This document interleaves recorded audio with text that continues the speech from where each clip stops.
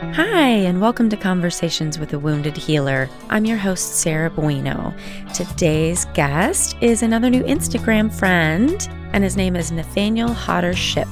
He's the president and founder of Breathwork for Recovery and has worked as a professional healer for almost a decade. Using an arsenal of techniques with a special focus on breathwork, Nathaniel has helped thousands of people process trauma, disarm negative thought patterns, and maintain healthy and happy relationships with themselves and loved ones. Please enjoy my interview with Nathaniel. Hello, Nathaniel. Hi, how are you doing, Sarah? I'm actually kind of awesome today. How are you? Not too shabby. Just finished my morning coffee, ready to rock the day. Yes, very awesome. Well, welcome to Conversations with a Wounded Healer. We are very happy to have you. Yeah, I'm excited to be on with you folks today. Yeah. So I think it's super funny since I've started this podcast. I have made more friends on Instagram than I thought was like even possible. I feel like a millennial must feel, I would imagine.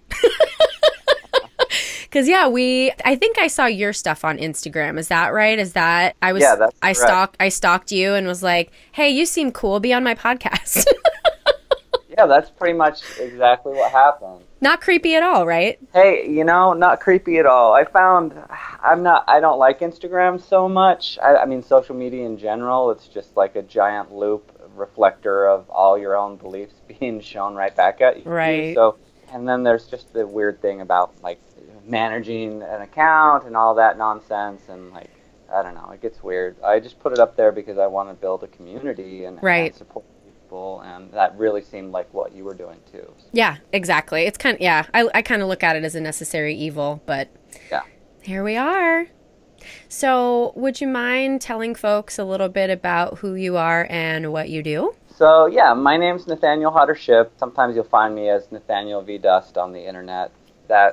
I don't know what the hell to do about that. But yeah, I am the president and founder of Breathwork for Recovery, and what we do is utilize a breathwork technique to help people find resolution to their trauma. And so we kind of have three different prongs of approach that we do. We work inside of treatment centers, helping people find healing inside of treatment centers when they've checked in for substance use disorders or eating disorders, or maybe it's an adolescent program. And then we run weekly support groups called the Recovery Circle, and we do those for just a small donation that is not really mandatory. In fact, it's usually an aside. At the end of the group, we'll be like, oh, if you brought your donation, great. Put the $5 in the basket. If you didn't, don't worry about it. Have a beautiful night. Because we've noticed that there isn't really a transition of care from treatment. Mm-hmm. And so people don't have access to breath work outside of it, or if they do, it's expensive.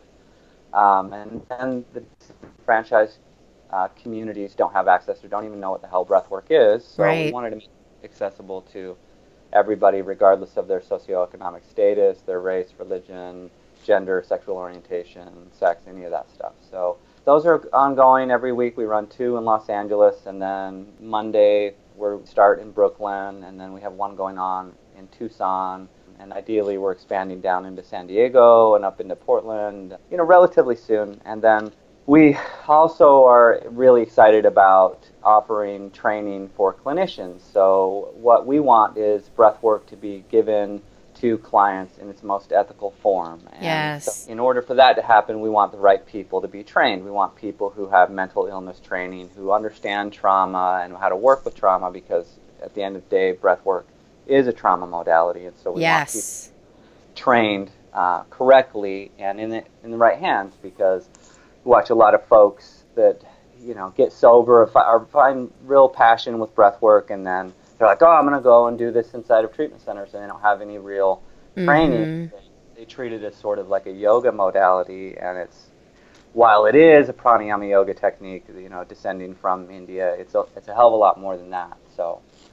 Right. I mean, I think I told you over email just a little bit about like one experience I had with breath work, and it was so interesting to me because I know breath work has been calling me for years, and my issue with anxiety is that when I get super anxious, I find that I hold my breath. Mm-hmm. And so I know there's something with the lungs that I need to be moving, and I did a day workshop of breath work, and I had the most intense experience, and then when I left, it felt like I had slept for the night and then woke up and it was a new day. It was the weirdest thing and so powerful. Yeah, it can definitely do some strange things, and time and space get a little wonky when you start working with the breath, for sure. So I'd love to hear the path that led you to this point, because I'm guessing there is some, personal connection to all of these different communities. So how'd you get here? Well, that's a good question. I would say for me, I struggled with substance use disorders myself, so I was polysubstance use.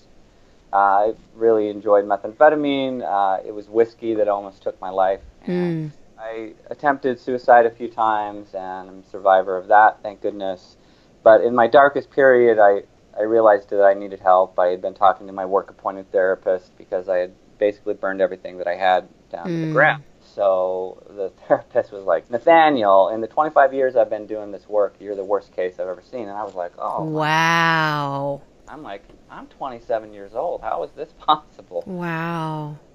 So, yeah, I checked into treatment about a week after that and thought that I was ready to go and wanted healing, and it turns out that, as I'm sure you know, it's like it doesn't really matter how much you want it, it's about the willingness to do the work. So I was really skeptical of anything they were doing, and they brought this person named Corey Boris in to do this breathwork stuff, and she was talking about self-love and burnt sage, and I was like, this is some dumb hippie crap right here. Awesome. You can say shit, by the way. Oh, I mark all these explicit because there's no way I can't cuss. Oh, thank God. Right. I already said hell. I was like, I better ask if I can say shit. Oh, right. Yeah, I meant to say that. Yeah, sorry. Cuss away. Cuss away. Excellent. So I was like, yeah, what is this dumb hippie shit? And she led us through this breathwork practice, and I was like, all right, well, I may as well do it. I'm here, and I participated, and I had such a profound experience that after the group, I was like, oh my God, Corey, how do I learn about this stuff? So she connected me to my now mentor, David Elliott, who does a lot of training out here in Los Angeles, and so I've been working with him last 8.5 years or so, intimately with the breath. And a little while after I got sober, it was probably about a year, I started working into treatment centers and bringing this.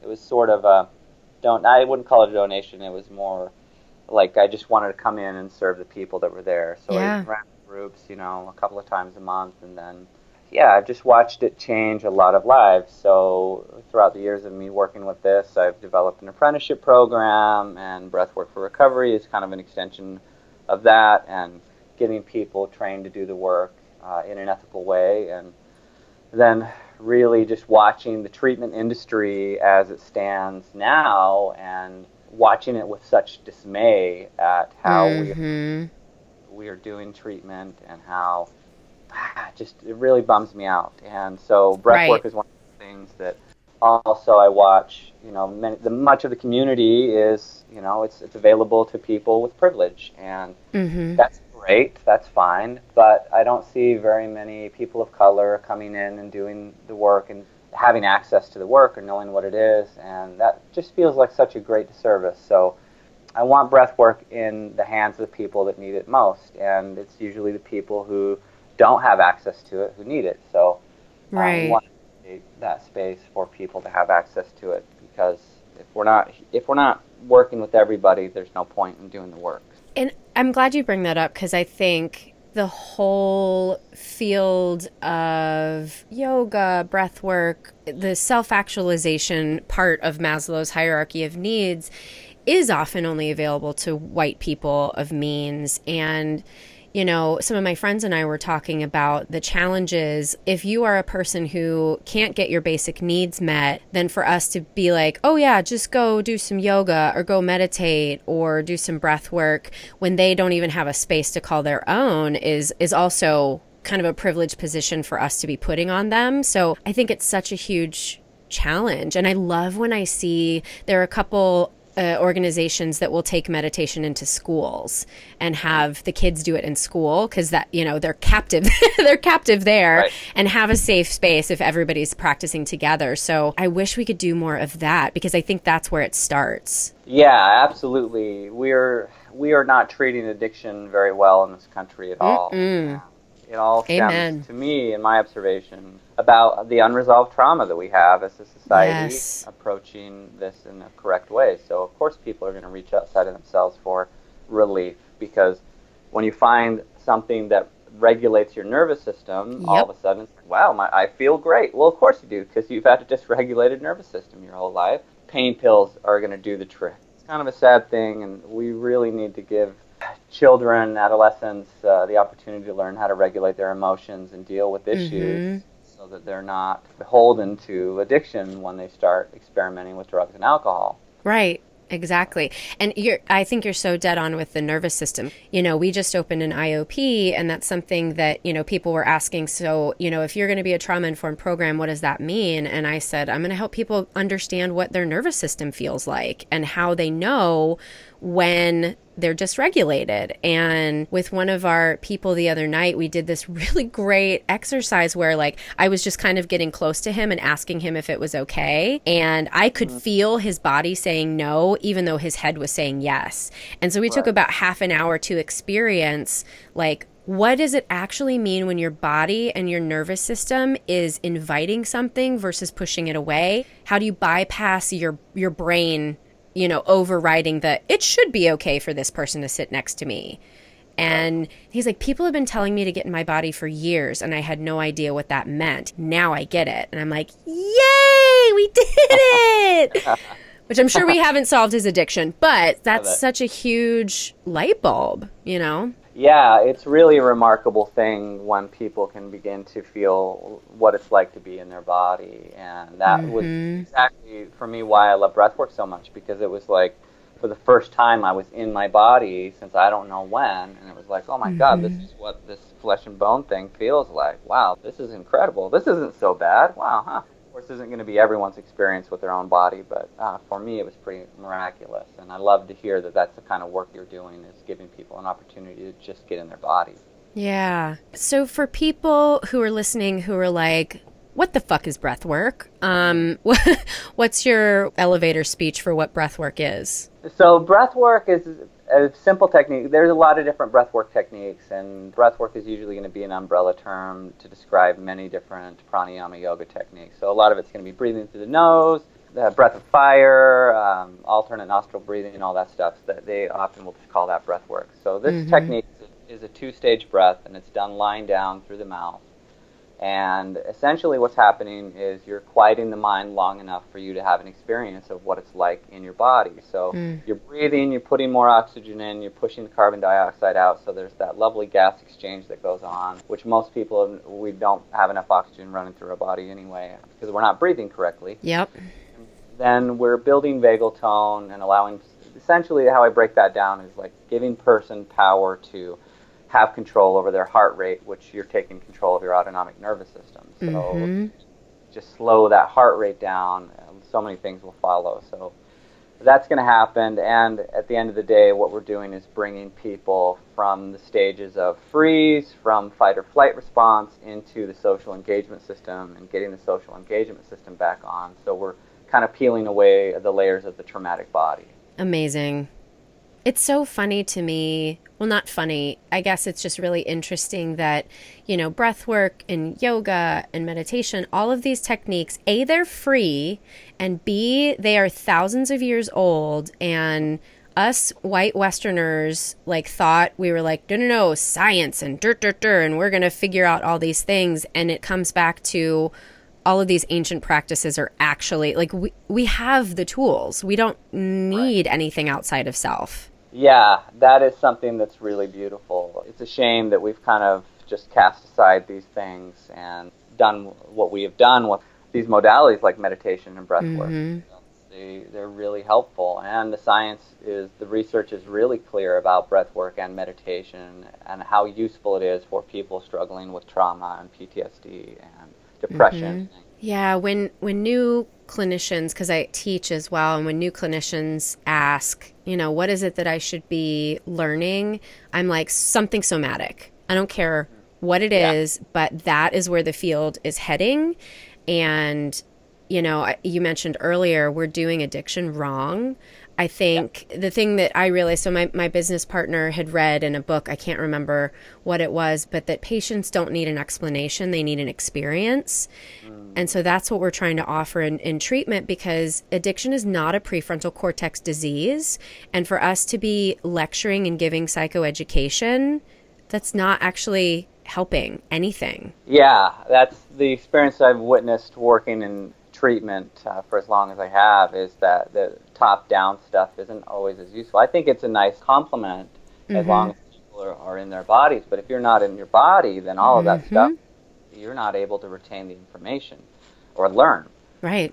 It's all about somatic work, whether that's whatever bottom-up method you want to go to. I don't care what it is, just start doing it. And I tell my clients a lot, if we're not treating trauma, we're not really treating addiction. We're just putting a Band-Aid on a gunshot wound for you folks. I'm curious in your experiences, because I could certainly share mine with you, but have you experienced a client who says, I don't have any trauma? And I guess, how do you work with that, and how do you open people up to the idea of some of their ordinary life experiences have actually been traumatic? Yeah, I think the way that I phrase it, a wonderful clinician kind of put it this way to me one time, and I was like, oh, that's genius, I'm going to use that. And she basically said that trauma is going to be different for everybody. And so maybe I bump my knee on a coffee table and I get away from it just fine, but someone else bumps their knee on the coffee table and they're bruised for the next 3 weeks and hobbling around. So I kind of phrase it in that way, like, I don't get to decide what is traumatic to you,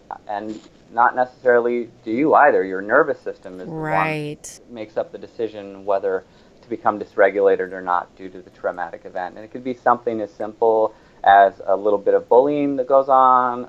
Fender bender can be considered traumatic. You know, you break your leg and you don't resolve that, that can be traumatic. But so many of us are just conditioned to believe that this normal functioning in society is okay.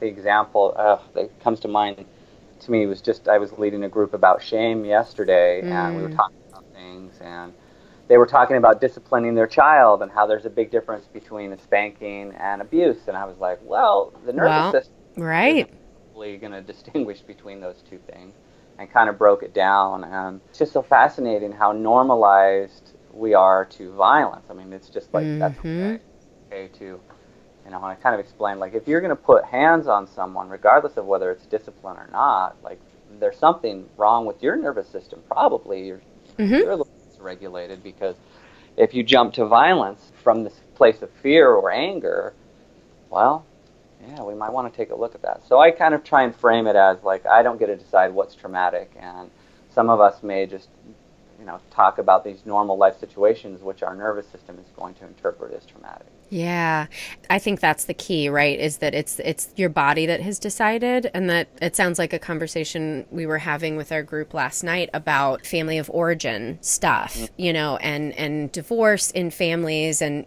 our patients saying like, oh, well, you know, the divorce didn't bother me, or it's not that big of a deal that I don't talk to one of my parents. And I'm like, yeah, you think that, but how are you feeling inside? And, you know, I remember my brother's experience of, our parents got divorced when I think I was probably 8, and so he must have been 5. And it was traumatic just based on the way that our parents were interacting through the whole thing. And if I really think about what my little nervous system was doing at that time, I felt completely unsafe. So I always kind of categorized that as a traumatic event. And my brother didn't until like 2 years ago, and finally recognized what a terrible experience that was, even though on the outside or on paper, you know, someone might not say like, oh, that was traumatic, but we felt wholly unsafe. And at that age, it is a survival thing. If your parents are not there for you, you literally could die because you can't fend for yourself. Yeah, such a fascinating thing.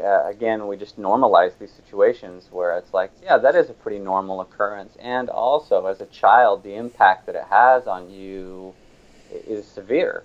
We just kind of ignore it. It's like, pull yourself up by your bootstraps. Right. Yeah. I feel like I'm fighting this giant machine when it comes to that, right? Because it's not just, that's just not in the addiction industry. That's everywhere. Yeah, it's our entire society. We haven't addressed any of the issues that need addressing, and really, the SAMHSA website even lists like to be trauma-informed care, you've got to address the issues of gender, sex, sexual orientation, race, religion, all of that stuff to be truly trauma-informed. And Mm-hmm. we in the United States have not really addressed colonization. We haven't Right. addressed, that we've pretty much been a nation at war since its inception. And we haven't addressed these issues, so of course we're going to be dysregulated and traumatized. And it's coming to a head now where we've developed these drugs that it's so easy to access anything that you want. Of course we're going to take that route because we haven't dealt with our issues. And as a society, until we confront that and talk about race and talk about discrimination, talk about bias, and do the work from that perspective, we're going to get turned up by this machine. I feel that quite a bit myself there, Sarah. I'm glad to hear that I'm not alone in that.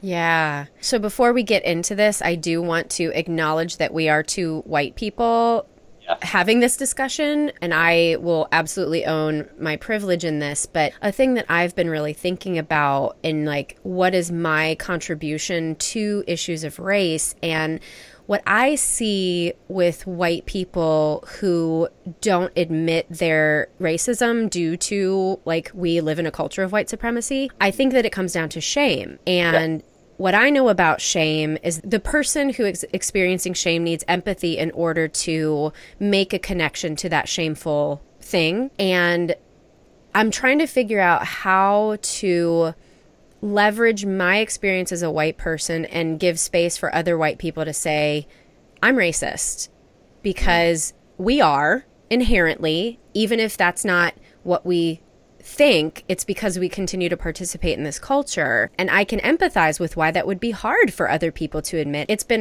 the last couple of years, things that I've been really thinking about and really recognizing, holy shit, I am racist. And I want to be clear to listeners that I'm not saying that with pride. I'm saying that with authenticity of recognition of my shadow side, right? So I feel like there's so much work that needs to be done in the realm of shame to make more space for white people to essentially come out of the closet in admitting racism and how we contribute to it. Yeah, I like that perspective quite a bit. It's important that I feel like if we can check our privilege and to own the inherent bias that we all have as human beings, and especially in the culture that we exist in when we're contributing to white supremacy, and how much more opportunity I've had because my name is and because I'm a white male and all of those issues, and to say, look, I bias. Like, I grew up in Utah and I didn't meet a person of color for many years till I was, I think, in junior high, and I became friends with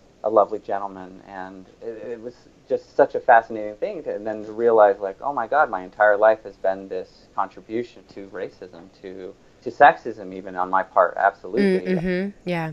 Check that stuff and say, hey, look, it's not that I'm this intentional being going out there and doing these things. It's that I have lacked awareness my entire life about these issues. And for me to say, yeah, you know what, I have this bias and I need to check it and I need to be aware of it and I need to help other people come to that awareness as well so that we can provide healing for ourselves and for everyone else. And it really is this cultural wound of, colonization. Like, literally from day one, my husband was telling me something, I can't remember what it was, but the other day, he was talking about, I think, Guatemala, because he was just there, and just different ways that white people have just, like, literally all we've done is come in and take shit from other cultures. And it's just, like, I just can't even believe how power has motivated. No wonder we're at this place where we define success in a monetary and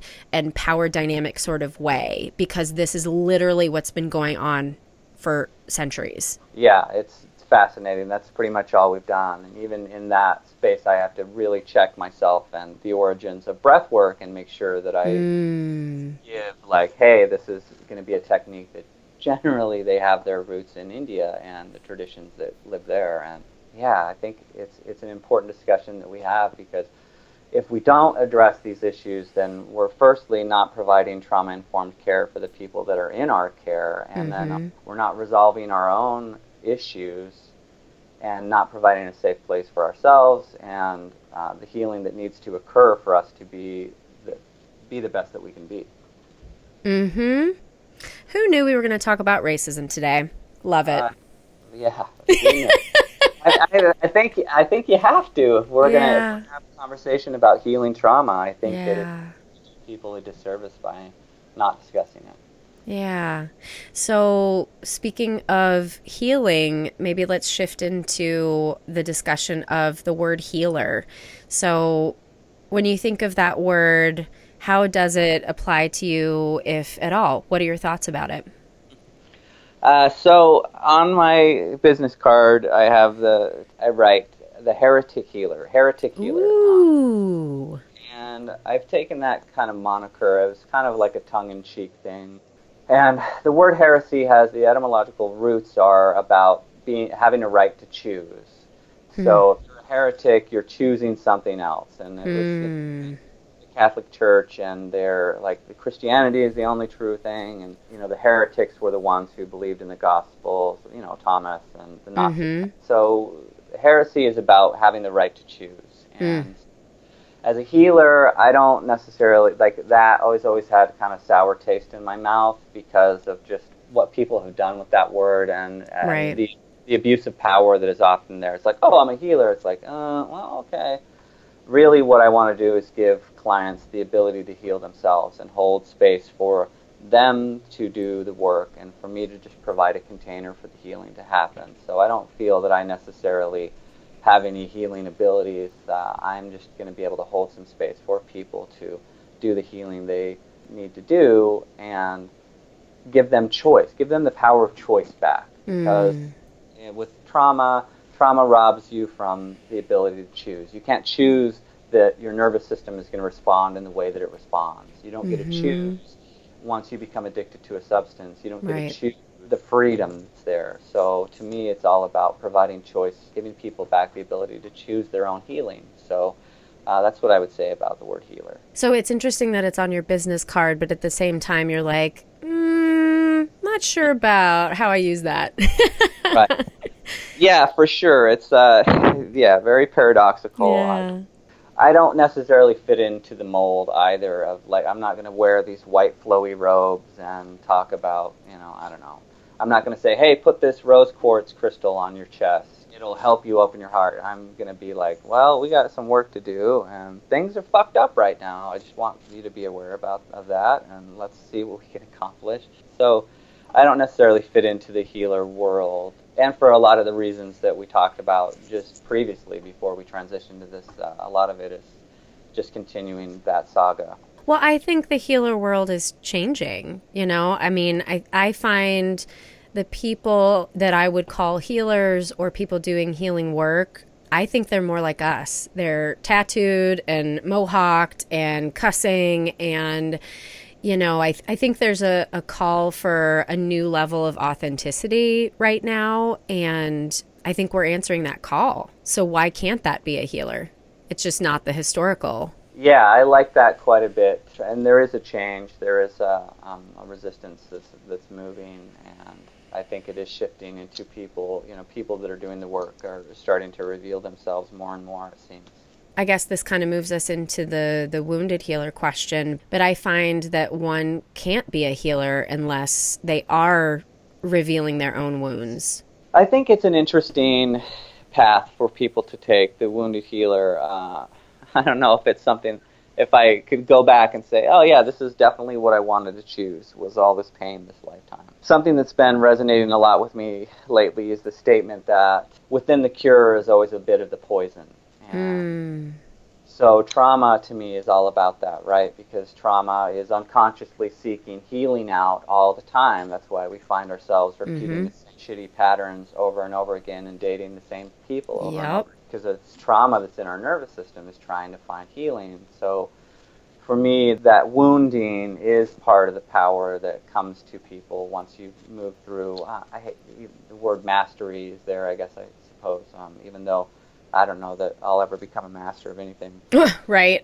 So the more the answers I find to things, the more questions I have. So the wounded healer is a role that I take very seriously, and at the same time with a little bit of lighthearted tenderness as well. To be able to be aware, and I think this is where it's critical that we become aware of our own wounding, because we're not going to be able to take our clients to the level of healing that they need if we haven't done the work ourselves. So it's walking that razor's edge of, you know what, yes, I am wounded, and to be able to speak to that when my nervous system gets dysregulated in a group and be like, whoa, it's like, hey, this thing's happening to me right now. It doesn't mean I'm immune from it. Or, you know, to be able to take the wisdom that I've gained from my own healing and bring it to other people. I think that that's really the purpose of the healer, is to lighten the darkness a little bit, and to be able to sit in the darkness and to be comfortable with the darkness and say, hey, you're not so bad.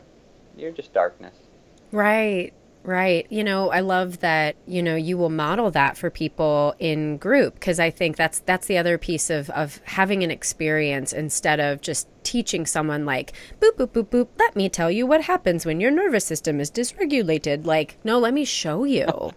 This is what it looks like. It's funny, I gave a talk last weekend about shame, and someone asked a question. I kind of fumbled with my answer because it wasn't something that I'd answered before. So I was kind of like thinking out loud with it. And then somebody else made a comment and was like, I'm really surprised you said that, you know, and then kind of was a bit judgmental. And my response was, okay, so I'm experiencing shame right now. And let me tell you what that's like for me. And then we can talk about this experience and how the vulnerability that I'm opening up to, like, I'm trying to show you how this works in real time and just being really honest with you. I'm lucky that I've done enough shame work that I know exactly what this is and can model it for you. But that is the wounded healer. That's our job, right? Is to be able to show this is what icky looks like, but this is also what manageable ickiness looks like once you've done the work. Yeah, absolutely. Because people, I think, get this idea that you can just heal trauma and then you're done with it and never have to deal with it again. And, well, we're just creating a new baseline, I think, and reducing the amount of time that you spend in a dysregulated state. So I'm going to become dysregulated, and also I'm going to get so much better at discharging that energy from my nervous system and getting back into a grounded, embodied state. And that's really what trauma healing is about, is because I want my nervous system to light up when I meet a violent client, to let me know that there's the potential for violence. I want to be aware of that and like, oh, okay, this is important information. Or whether it's sexual abuse, or whether it's shame, of course, you know, right? Your nervous system is going to give you so much important information, and really it's about like letting that dysregulation happen and then coming back into a regulated state so much more quickly. You're smart as fuck, dude. Are you going to write a book or something? Like, I feel like I'm just sitting here like, you know, my head in my hands, like just listening. I love it. Oh, well, thank you very much. Yeah, one day I think I'll write a book. I'm in the middle of some fiction novel right now that I want to finish before moving on to writing about breathwork and trauma. And yeah, it'll come, I think, at some point. I would like that to happen. I'm also curious, because you said that you're working to train other clinicians using breathwork, and I'm guessing that other therapists who might be listening to this are like, me, I want to do it. I want to be trained. So can you share a little bit about what that might look like if people are interested in getting trained? Yeah, certainly. So my mentor teaches kind of the basis, the foundation of the work a little bit. He wouldn't call himself a clinician. He would just say he's a healer, and a reluctant healer at that. He has developed some training, so we've talked about incorporating some other things around it. So he does the initial trainings, and I teach the first one as well. So I'll teach the first training, which is just breathwork. It's called healer training, oddly enough, if we're talking about healer. How much I hate and love that word. And then I've developed 4 different trainings. There'll be a few more.